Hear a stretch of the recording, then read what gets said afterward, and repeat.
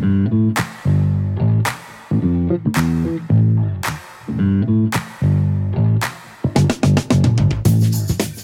you are listening to the OmniTalk Fast Five, brought to you in partnership with Microsoft, the A&M Consumer and Retail Group, Takeoff, Sezzle, and Silk. The OmniTalk Fast Five podcast is the podcast that we hope makes you feel a little smarter, most importantly, a little happier each week, too. Today is October 20th, 2022. I'm your host, Ann Mazinga. And I'm Chris Walton. And we are joined once again, back for their regular monthly appearance, our good friends at the Alvarez & Marsal Consumer and Retail Group. Chad Lusk and Patricia Hong are here to give us their thoughts on all the headlines making waves in the world of omnichannel retailing. I want to introduce Patricia first, please do, Chris, because by all means. Loyal listeners will remember Patricia from the Women's Retail Collective that we did a few years back. I'm a huge fan of Patricia's. Patricia, this is your first time on the OmniTalk Fast Five. Start by giving the audience a little bit of background on who you are and what you do at CRG. Thank you, Ann. I'm really excited to be back. The loyal fans will remember my background. Place, same spot. I am a partner in the CRG team. I do the bulk of my work in top line growth, but within the consumer and retail, I do a lot of work in beauty and fashion. I live in New York City. I have an 11-year-old. I have a dog who I sent out. So she's Yes, we always love that. And I do want to say happy birthday to my sister because today is her birthday, October 20th. Oh, wonderful. Well, we got a little birthday shout birthday out. shout out Happy at the birthday, end. Patricia's Yes. sister. We're really excited to have you. Thank you so much. Chad, we've had you on the show so many times we can't even count anymore. But for those who might be listening to you for the first time, who are you? And tell us about your role at CRG. Yeah, absolutely. So Chad Lusk out of Chicago here with CRG. I often describe myself as a consultant boomerang. I did it for a number of years back in the day, leading large-scale performance transformations in consumer world. Then I held a series of roles for over a decade in industry, multi-time chief strategy officer, chief marketing officer in CPG and retail. And now I've been here with CRG for 2 years. And I work mostly at the intersection of CPG and growth strategy, marketing, and commercial excellence. So we've picked the perfect two guests for today's headlines, Chris, because there are some bangers this week. There are some bangers, and I think these. I was saying to Chad before the show started, like they hit the lottery with these topics this week. These are like the perfect topics to get them on their regular monthly cadence with us get their thoughts on. So I think with that said, Ann, I think we should get this party started. Let's go. What do you think? You think we should do this? I think so. All right. No, I can't. No. Okay. Yeah, we can do it. All right. Today's Fast Five headlines are brought to you with the help and support of Manifest. Where can you get unprecedented access to the people and technologies changing the way the world moves, Ann? At Manifest. Of course. You can expect thought leadership, networking, and also Nelly. Yes. Nelly, yes. Prices go up this week, but not if you use our special discount link that will be available in our show notes. And you can also learn more about the conference at manife.st. That's manife.st. All right, Ann, in today's Fast Five, we've got news on Amazon announcing it will air a Black Friday NFL game in 2023. Ooh, I can't wait to talk about that. Procter & Gamble creating star-studded ad campaigns to convince consumers to pay for its pricier brands. Shein getting into resale. Smart cart maker Vive getting a new round of funding and pivoting their business model ever so slightly. Oh, yeah. But first, we take off where we kind of have to, I think, Ann. Oh, God. And that is the big merger news. I mean, you have to give them credit. This was a wow shocker headline last week, but now I feel like it's everywhere. Everybody's talking about this. Yeah, it's kind of blasé at this point, right? Like in the analysis too, potentially. No pressure, guys. We are going to have an excellent analysis today, Chris, because if you didn't hear, if you've been living under a rock, Kroger is merging with Albertsons. Last Friday, Kroger announced through a press release that it will acquire all of the outstanding shares of Albertsons companies, common and preferred stock, for an estimated total consideration of $34.10 per share, implying a total enterprise value of approximately $24.6 billion, including the assumption of approximately $4.7 billion of Albertsons Companies' net debt. So in addition, Albertsons Companies will also pay a special cash dividend of up to $4 billion to its shareholders. The resulting purchase price represents a premium of approximately 33% of the unaffected closing price of Albertson Companies common stock on October 12th, 2022. Holy buckets. Wow, nicely done though. That's a lot of That was a lot of content. A lot of bullet squeezed in there. points. Yeah. Chad, we're going to go to you first, my friend. Nothing like jet setting across the country and then getting up first thing in the morning to talk about Kroger and Albertsons merger. What do you think of this move, Chad? Listen, getting back from the West Coast is nothing compared to some of the jet lagged Fast Fives that you guys have done. So that's fair enough. And I don't drink coffee, so you guys are like my natural adrenaline. So we're all good here. If only you could bottle the Fast Five energy, Chris. And I've never been someone's natural adrenaline. No, that's me a first either. for me. I think Chad's just like, it's like fluff. He's new talking crazy he's already, trying right? he's trying to like kill time about the merger that we got to talk about. Well, yeah, I mean, I've only had a week to prepare for this one by the time it actually got released, right? But man, so many angles to go with this, right? And as you talked about, a lot of different perspectives that have been out there. So, I mean, I guess kind of first blush reaction just on the retail landscape more broadly, right? I mean, by the numbers, it's interesting. You're combining these massive entities, number 2 and number 3 in the market, really the only 2 pure play national grocers, but combined, they're still less than 15% of the US market, right? This deal could actually go through because of 2 factors, right? The fragmentation of just this sector overall and the size of Walmart, right? And so that's really interesting, but maybe to take this kind of a different direction. So for me, the one thing that was kind of hard to miss from this was the stated objective and desire to compete better with Walmart and how this may actually help drive lower prices versus typical antitrust concerns of rising prices. Right. And so, I'm going to look at this from a CPG perspective, right? So what does that imply? Pressure on suppliers. So actually had the time, did a little research, asked a couple CPG guys and national account leaders that I know kind of what they thought about this. And I'd say the general sentiment was kind of a half dose of nervousness and a half dose of excitement. So kind of what's exciting? The whole deal was generally thought of as good for the grocery business to kind of give Walmart and Amazon, and interestingly enough, Amazon was thrown in there, kind of a run for their money. And thinking about that through the lenses of investments in the space, technology innovation, store updates, data personalization, just generally a more consolidated ecosystem in which you can rep your products, right? Net good. But the nerves around the pricing pressures on suppliers is very real. And so what I was generally hearing from folks was that it's becoming more important for CPGs to make investments in their analytics and their revenue and margin management teams and capabilities to be better equipped kind of for these negotiations as they're coming down the pipe, in order to provide enhanced ways to provide value for retail customers. So, kind of timely plug in a way. Just in the last 24 hours, we at CRG published a piece that kind of gives a peek under the hood at our approach to sort of this revenue and margin management plan, which is effectively kind of a cross-functional approach of driving growth through pricing, promo, trade, price pack architecture, all of that. And when done right, it's pretty unique in its ability to look at driving a program through the lens of not only your own financial viability, but the retailer economics and consumer proposition. And anyway, long story short, I mean, that's exactly what I'm hearing from the CPG leaders that their organizations need to invest in. So kind of, a 2-sided coin in terms of how they're reacting. Yeah, tale of two cities, really. Patricia, what do you think here? You want to jump in here? You have anything to add to what Chad said? Chad stole some of my comments, but I'm going to take it in a slightly different direction. I am, the one thing I have been curious in the last 24 hours is where the regulators are going to take this. So where is this going to end up?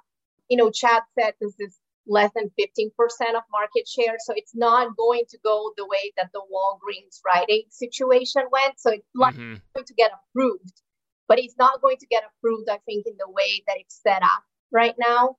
I personally was curious to see what's going to happen with their idea that they pitched on this thing called the SpinCo. So this is where they're going to put all of so rather than shutting down stores, they're saying, the divestiture, right? These like stores, and they're going to give shares to the shareholders of kind of the separate entity and they're creating they're pitching it as an agile, but also I guess it maintains competitiveness in the marketplace. And there are some specific areas in the US where they are the majority together, right? And so I'm kind of curious where this is going to end up, and how much is a PR play and how much is it actually going to be kind of like a business play at the end of the day.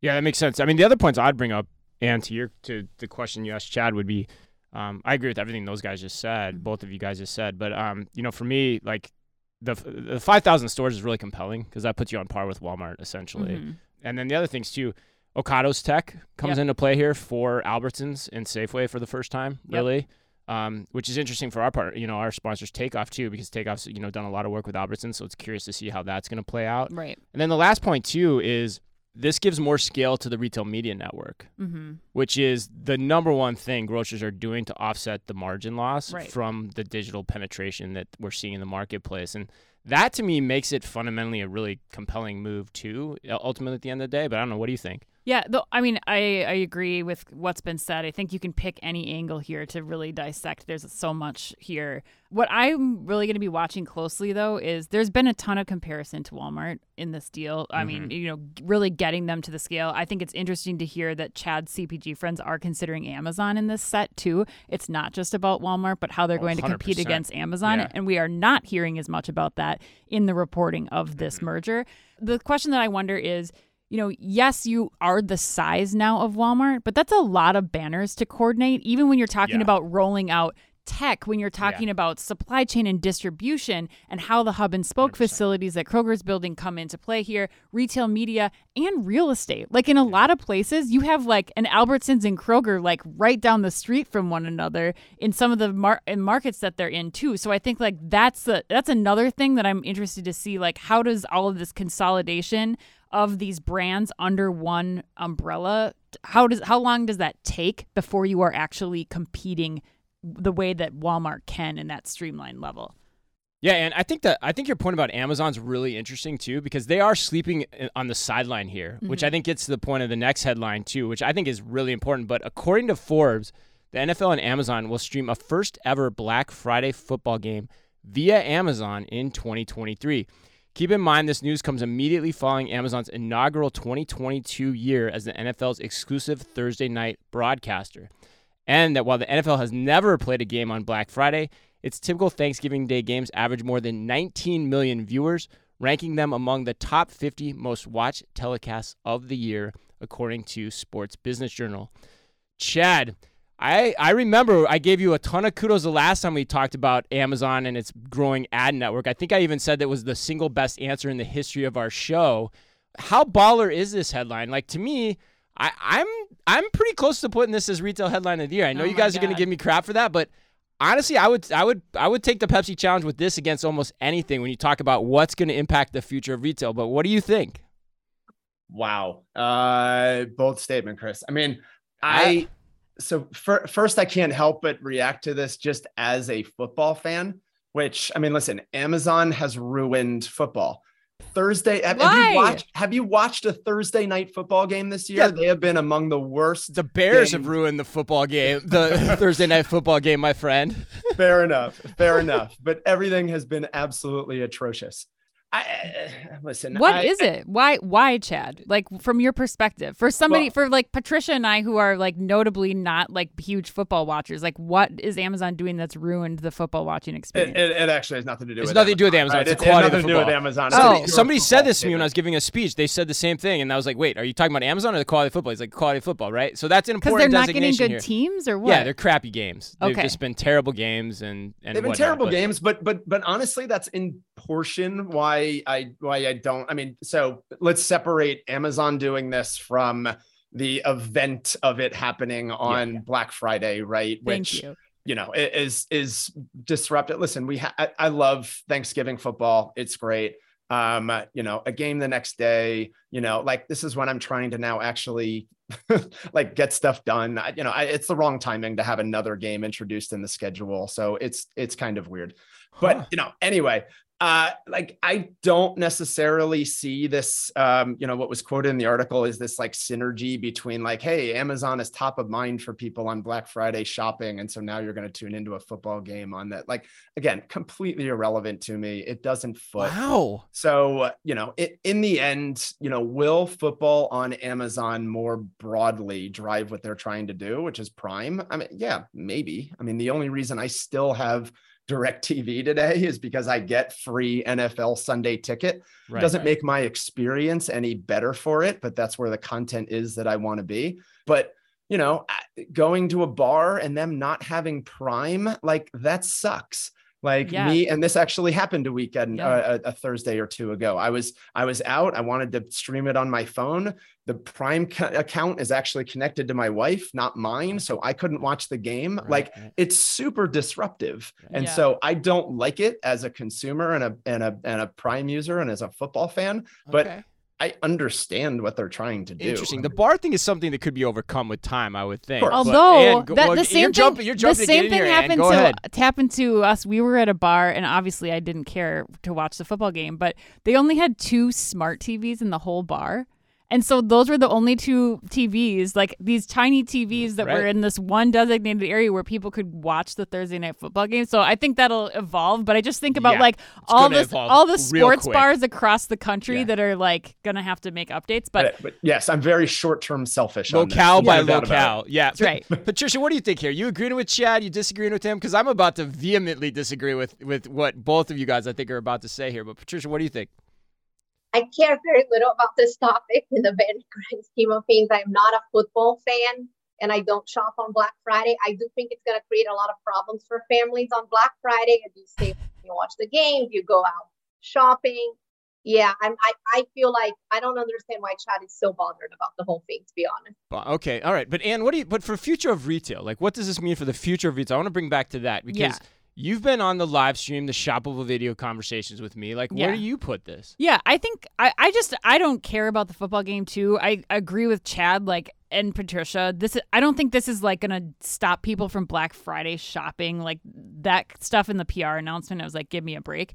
But I do think that this is going to create some really cool opportunities for what Amazon's going to be able to do, especially after what they saw with, the first Thursday night football game and the number of Prime memberships that they saw. Like, it's a brilliant move from Amazon. They give you all these opportunities to do special Prime discounts, food ordering discounts, 1-hour delivery deals while you're watching the game. Like, there's so many things that they can put into motion with this that I think that's the really cool thing that we're going to see happen with this. But I'm not headline of the year though. I actually can't come up with the one that's better than this, honestly. I'm not doing this to be hyperbolic in any way. Like, I actually think this is that big. Like, it's totally disruptive. It takes the idea of shoppable video over the long run and puts the idea on steroids. I mean, football games are the number one, hottest commodity live events for advertisers. And this takes that idea and runs with it potentially, down the road.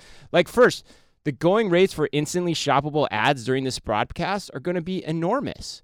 And second, sure, Black Friday, but now how long until the Super Bowl is broadcast via Amazon? You start thinking about that, then you get into some really important territory. And third, my favorite point of of this whole thing too is Walmart, which is a frequent NFL advertiser, is left holding the bag in this scenario where you create a shoppable video platform during these events. Because what's the best Walmart's got? Kevin Costner on Yellowstone versus via Paramount Plus?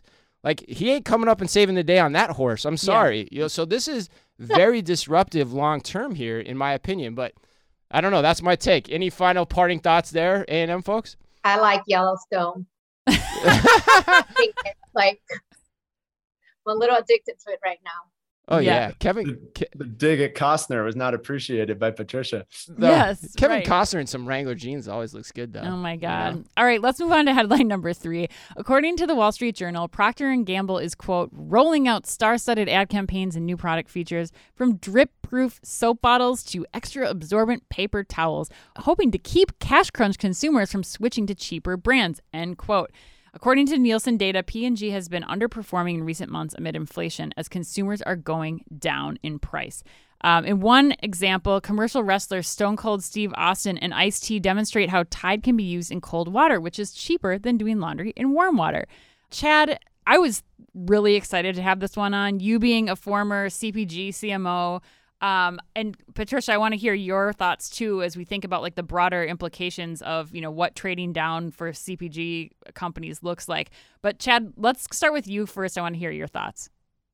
Yeah, I think this is a interesting intersection of what P&G is trying to do here based on, obviously the macroeconomic standpoint, people trying to, save money, recessionary times, high inflation, price gaps widening naturally between branded products and sort of, insurgent private label or cheaper brands.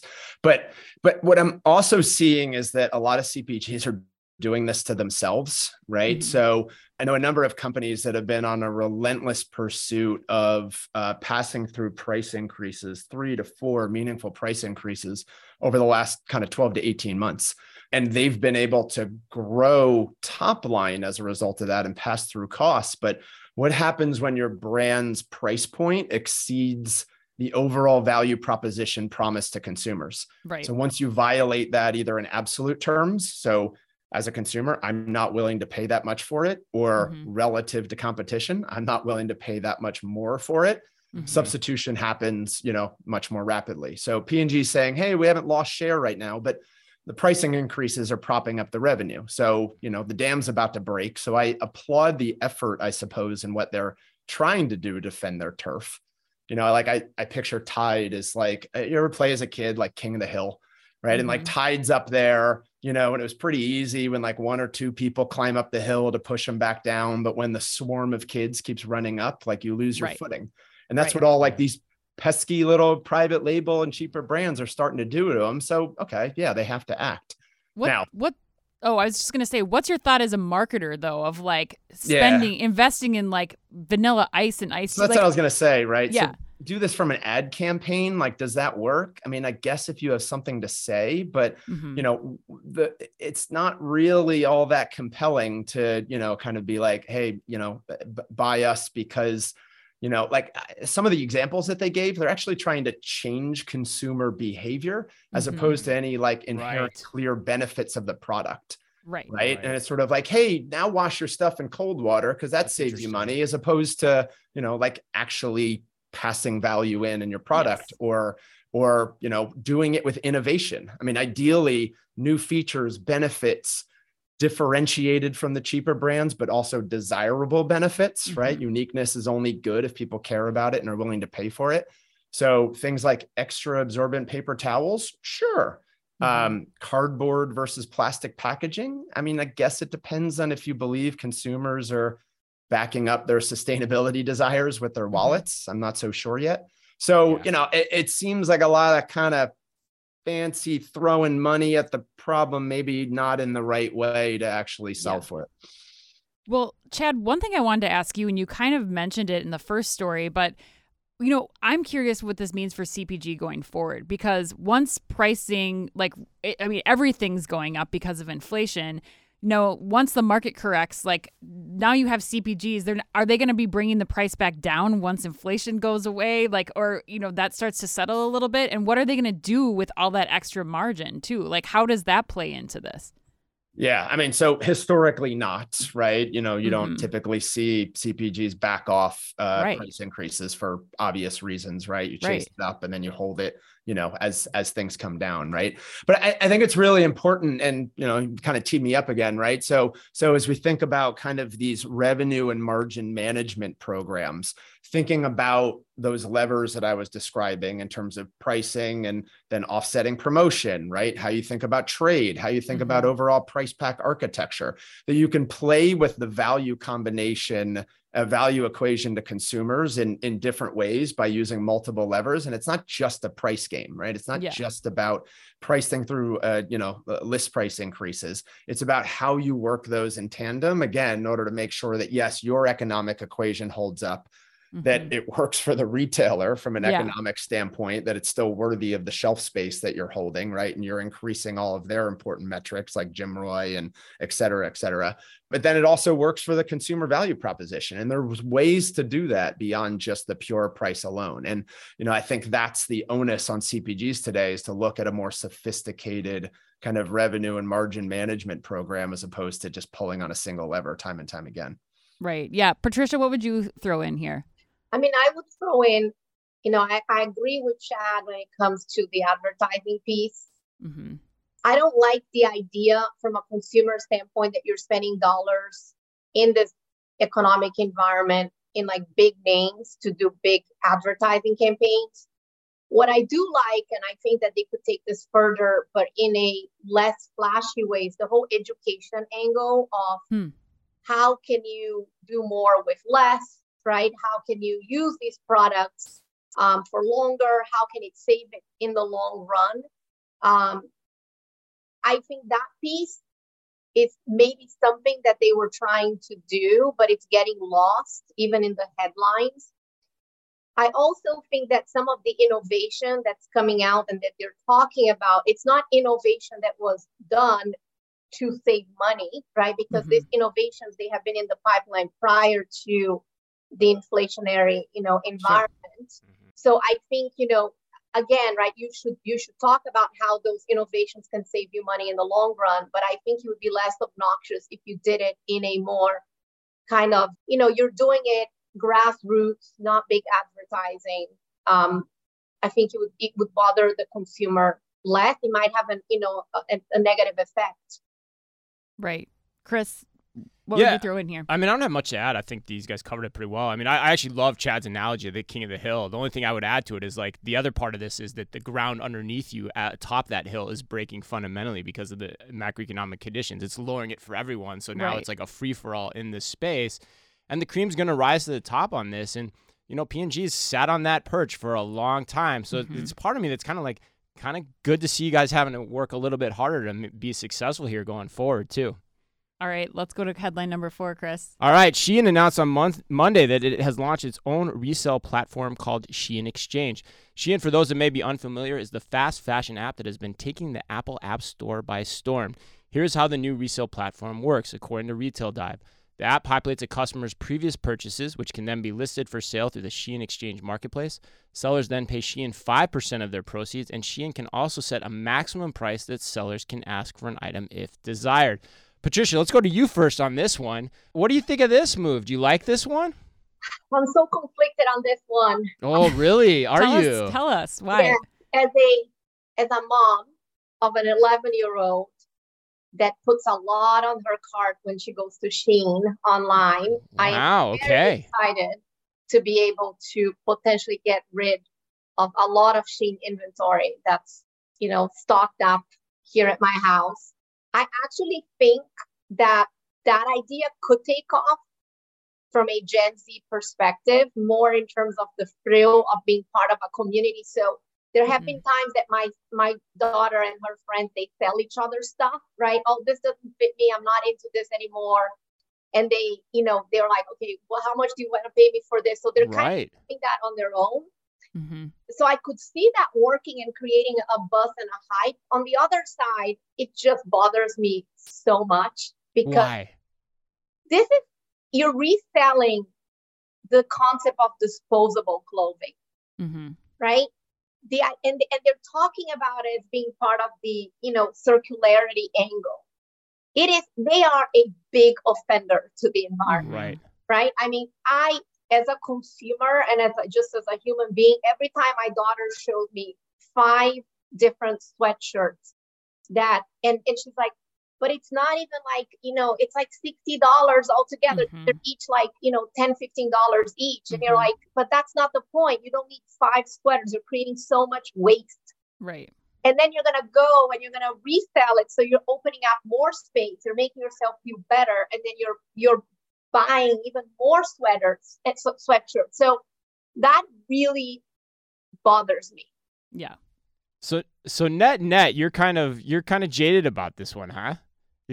You're kind of jaded about why they're doing it and whether there's a real value there. And do you agree with that, or what angle would you put on this? I think this is an absolutely brilliant move for Shein. You do? Good. Oh, thank God. I don't like it. Oh. I think it's ridiculous. Like I'm with Patricia. Like I don't think you need to feed this monster anymore, but they're super smart. They have the demand. They made a digital investment early on in their platform to have a highly engaged app audience. They're a digital first retailer. Like they have done everything right. And now they're going to command 5% of sales. Like when you think about it from somebody who's a reseller who does this all the time, there is going to be nothing left for the seller. Like like Patricia's saying, if you sell that $10 sweatshirt, you're only going to get $8 for that sweatshirt. You're not going to be getting $10 for like if it's a $10 sweatshirt that you bought the first time. You're going to sell it for $8. To resell it, you're going to get $8 and then 5% of that sale plus shipping, which that's the other thing that I think like they're trying to throw sustainability into this, but then how many times are you shipping that thing back and forth, which also creates a carbon footprint. Yeah.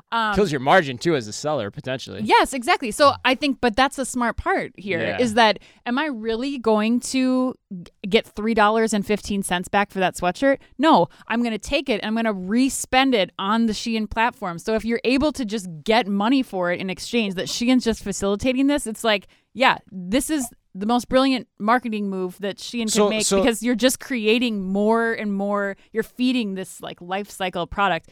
The only thing that I think is challenging is that, to Patricia's point, like this is cheaply made product. So you're not going to be seeing the second, third, fourth life for these garments like you would be in Lululemon sweatpants with a Lululemon. Well, yeah, but you are seeing a life cycle that's more than one or two buyers, which I had never thought about until this point. Okay, so net, if I recap what you said, you like the move for Shein. I don't like it. I think it's a brilliant business move. So you like the move from their perspective, but you're kind of questioning how it fundamentally would work for the customers and whether it's kind of taking it. It sounds some taking advantage of people kind of coming. They're through leveraging in that the community. Theme. Yeah. Chad, what do you think here? I know you're big in the resale market. Huge. Yeah. No, I mean, so I'll be honest. I didn't know that much about Shein until I saw this article circulating a couple of days ago. So I had to dig into it a little bit. And I think I come out where Ann is here, which is, I mean, listen, it basically seems like a nice way to grab another 5% margin on, a low, price type product. But here's what feels, what's rough about this whole thing is, again, I didn't know these guys. So I started looking into it, and like, there is a pretty intense investigative report that just came out about these guys regarding like questionable labor practices. So, you already have this fast fashion mega discount brand being called The Task. And so the cheap prices may not have merit after all because of the unethical nature by which they're supporting them. And then you add this resale platform, which, again, as Ann said, like doesn't, Patricia as well, like we've really kind of degenerated this idea when you're talking about cheap clothing for resale. So like, is the sustainability, is it greenwashing? Is it a smart margin play? Like, it's just not passing the snip. Like, it feels icky. And yes, that's a technical consulting term that I use in my PowerPoint decks all the time. And so it just doesn't feel right. So, okay. Got it. So Ann, the one point that I would bring up though, Ann, which I'm surprised you didn't bring this up too, is actually, I think one of the important elements of this story is actually how they're doing resale. Yes, for sure. Which I want to key in on too, because you talked about they have a highly engaged user base, but as a result of that and how they communicate with their customers, they know and they understand everything that's previously been purchased through them. And so they're using that as the validation point for the buyers and sellers to make the transaction. Yes. Which is something we've talked about, an approach we've espoused when we interviewed Recurate's CEO, Adam Siegel. Oh, yeah. So that's an important point to bring up here is like, not only like you can question till the cows come home whether or not you like buy into why they're doing it and the philosophy around it. But how they're doing it to me is absolutely brilliant because it's so intuitive. Yeah, and it makes it so easy, right? That's such a great point. Like, the methods that they're doing this, again, that goes back to what I said in the beginning part of my statement. Like, they are smart. This is a smart way. They're doing this in all the right ways. They are making it so simple for their very connected community to resell the product. And that's my point here, Ann, is like every retailer should, listening to this show, should be able to like take this as an example for how you can easily do resale. For sure. You all have that data fundamentally at your fingertips. Make this available for your community, your highly engaged community, to enable them to do it. Right. If Shein is doing it with products that are like Right. $5 for initial purchase, like you should be doing this as a retailer. The same way. Yes, Like, the exact same way. right? It's Yeah. instantly validating and giving credibility to the seller. 100%. Yeah. All right, All let's right. keep going. All right, headline number 5, smart cart maker Vive last week raised $6.7 million in their latest round of funding. According to TechCrunch, Vive plans to use the newfound cash in 2 ways. One, by improving their existing full shopping smart cart model, and also investing in a new plug-and-play device that can be clipped onto the existing shopping carts to turn them into smart carts. Patricia, let's go to you first. What do you make, if anything, of the ever so slightly announced pivot to turn any cart into a smart cart? So I think the jury's out for me on this one in terms of Ooh. will it work and how much value would it bring to, the retailer that's bringing those smart carts. I was thinking about it from, a couple of different angles. Will it bring more traffic? Will it increase, your overall basket? Mm-hmm. And will it create more loyalty? And I think, the only area where I think it adds significant value is in the loyalty space, because I think if you see what they're saying, you can, I believe that if you're shopping over and over in that same store, Yep. it's storing your data, it's storing your preferences, and it's giving you advice on new products, on new things that are coming up. So it's allowing you to create a more sticky experience with that retailer. With that said, I'm a little curious as to which segment it's going to appeal to. Okay. Right. So in my case, I mean, I like the technology, but I'd rather spend the least amount of time in a grocery store.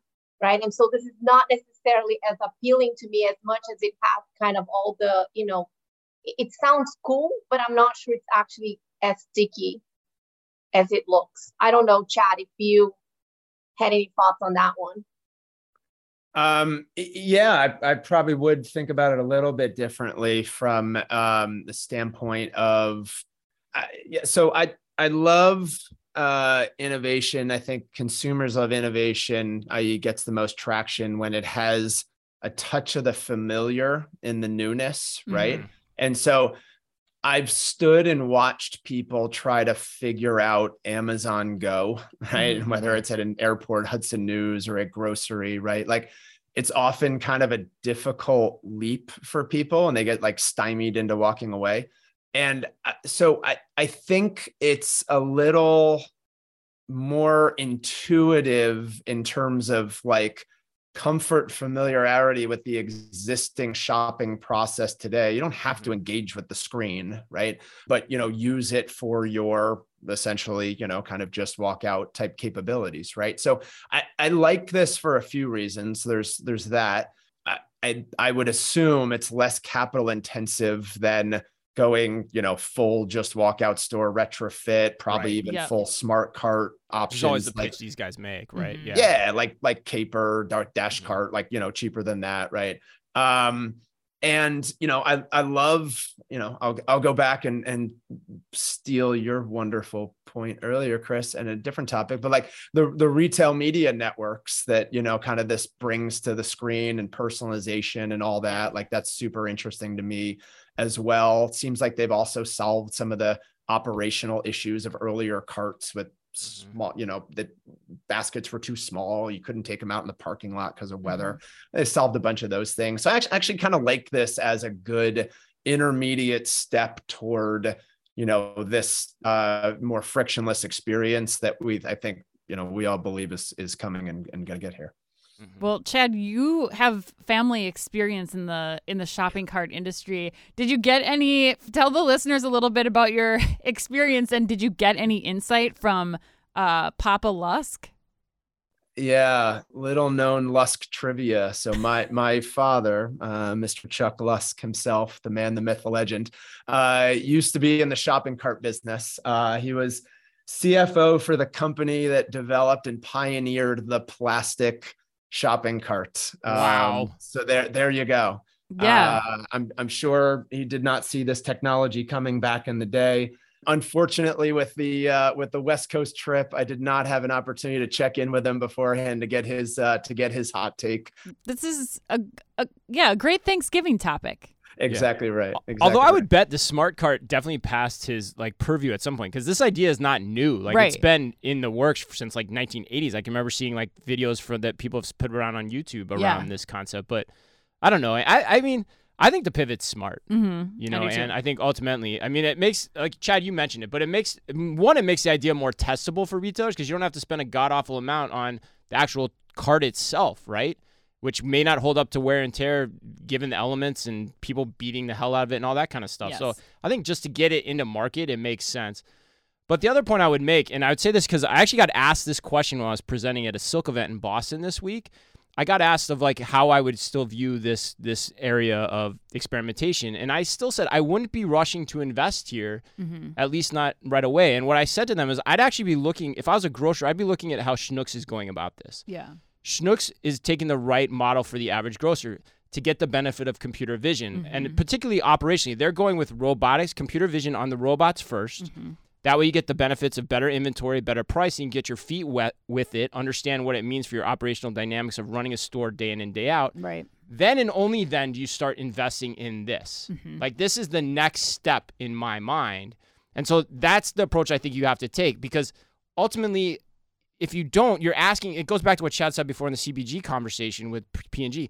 You're asking to consumers to adopt something to prove it out, which that is never the right approach. You should go with what you can do operationally on your own first and foremost.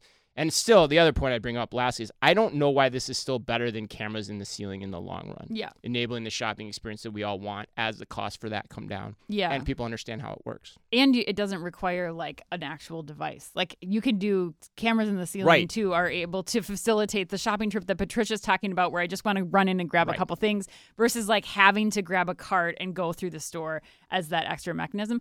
I do like the clip in though. Like now that I'm Pelotoning all the time, I know what clip in means. Yeah. Like I mean, you gotta ties or clip-ons. Yeah, you know, it can be a fun that experiment. Closes your chips. Those are clip-ons. Your point about though, like how you're getting your product set ready and you're training computer vision, like that whole part of it is a huge investment that isn't just a clip-on to the shopping cart right away. Yeah. Like you got to be making those investments early on. And you talk to the people that really understand this, that are on the forefront of computer vision experimentation. The one thing they'll say is like, we had no idea how much data is even coming our way. You have to figure that out first before you actually ask the consumer to like start making all these big changes. Yes, but anyway, let's go to the lightning round. All right, let's get you out of here. First question is for Patricia. Patricia, Amazon Style just opened their second location in Columbus, Ohio this week. What are you most excited to see when you make your first trip to an Amazon Style, if you haven't been already, Patricia? I have not been. My first trip is going to have to be with my daughter. Okay. And I keep mentioning her just because I feel like this generation just looks at things and experiences things in a very different way than what we used to. But I love it. I love the idea. I was reading up about it, and there's so many things about it that I just think are bringing kind of the virtual world with the offline world. For me, the biggest thing is it's frictionless, it's personalized, and then you walk out with the item, right? Yeah. You don't have the wait time of ordering something and then waiting for it to get shipped. And I think the experience can go in many different ways depending on how you interact with the app and, how much you want to play around with it. And I just love it. I'm super excited. Okay, we'll report back, Patricia. Which is also exactly why Dilip Kumar told us they built the store. Yes. So you can actually walk away with it that day. All right, Chad, a California bakery recently made what it refers to as Pan or Pan Solo, depending on how you want to pronounce it, a 6-foot replica of Han Solo frozen in carbonite. Chad, what is one other movie memory from your youth that you would like to see forever commemorated by way of baked goods? Bobblehead's not in this room. Okay. So Ghostbusters. Oh, good call.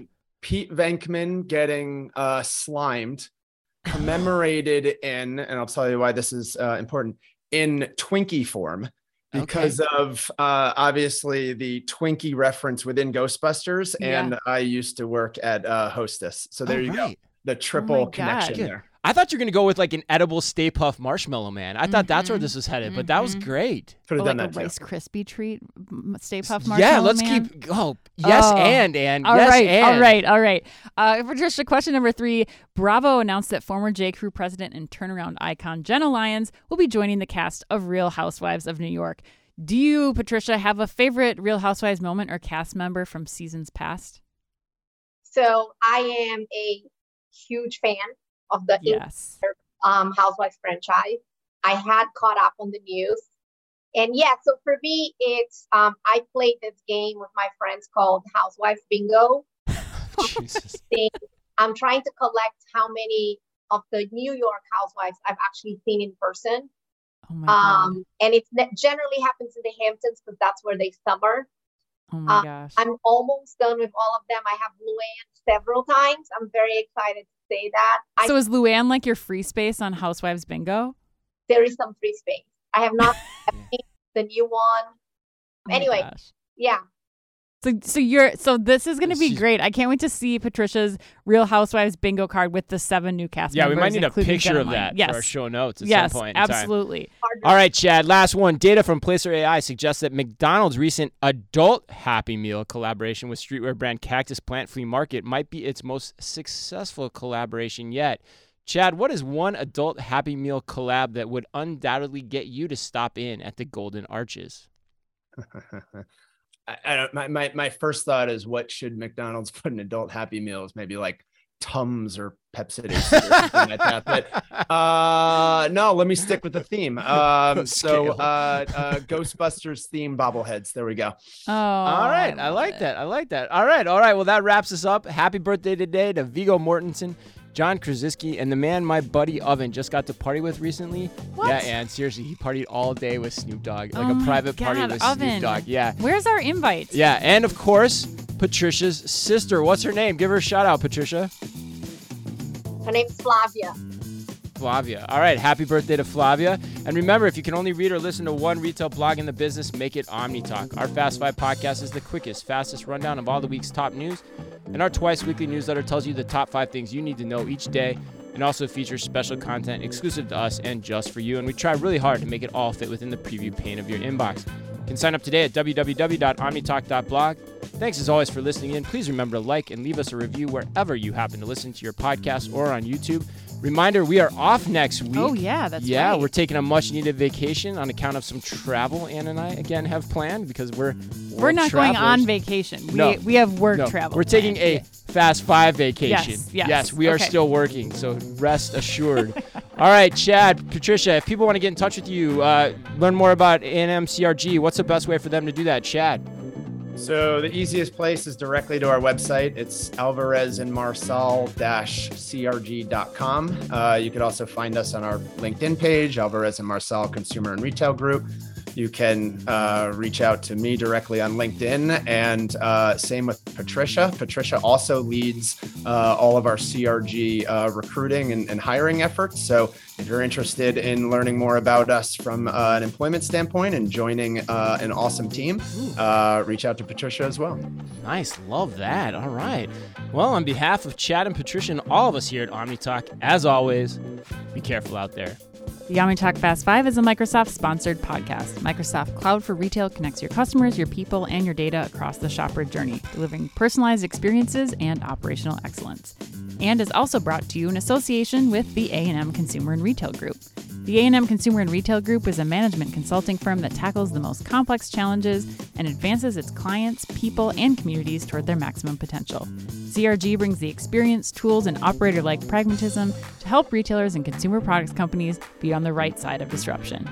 And Takeoff. Takeoff is transforming grocery by empowering grocers to thrive online. The key is micro-fulfillment, small robotic fulfillment centers that can be leveraged at a hyper-local scale.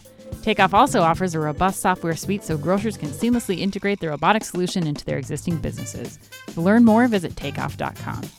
And Sezzle. Sezzle is an innovative buy now, pay later solution that allows shoppers to split purchases into 4 interest-free payments over 6 weeks.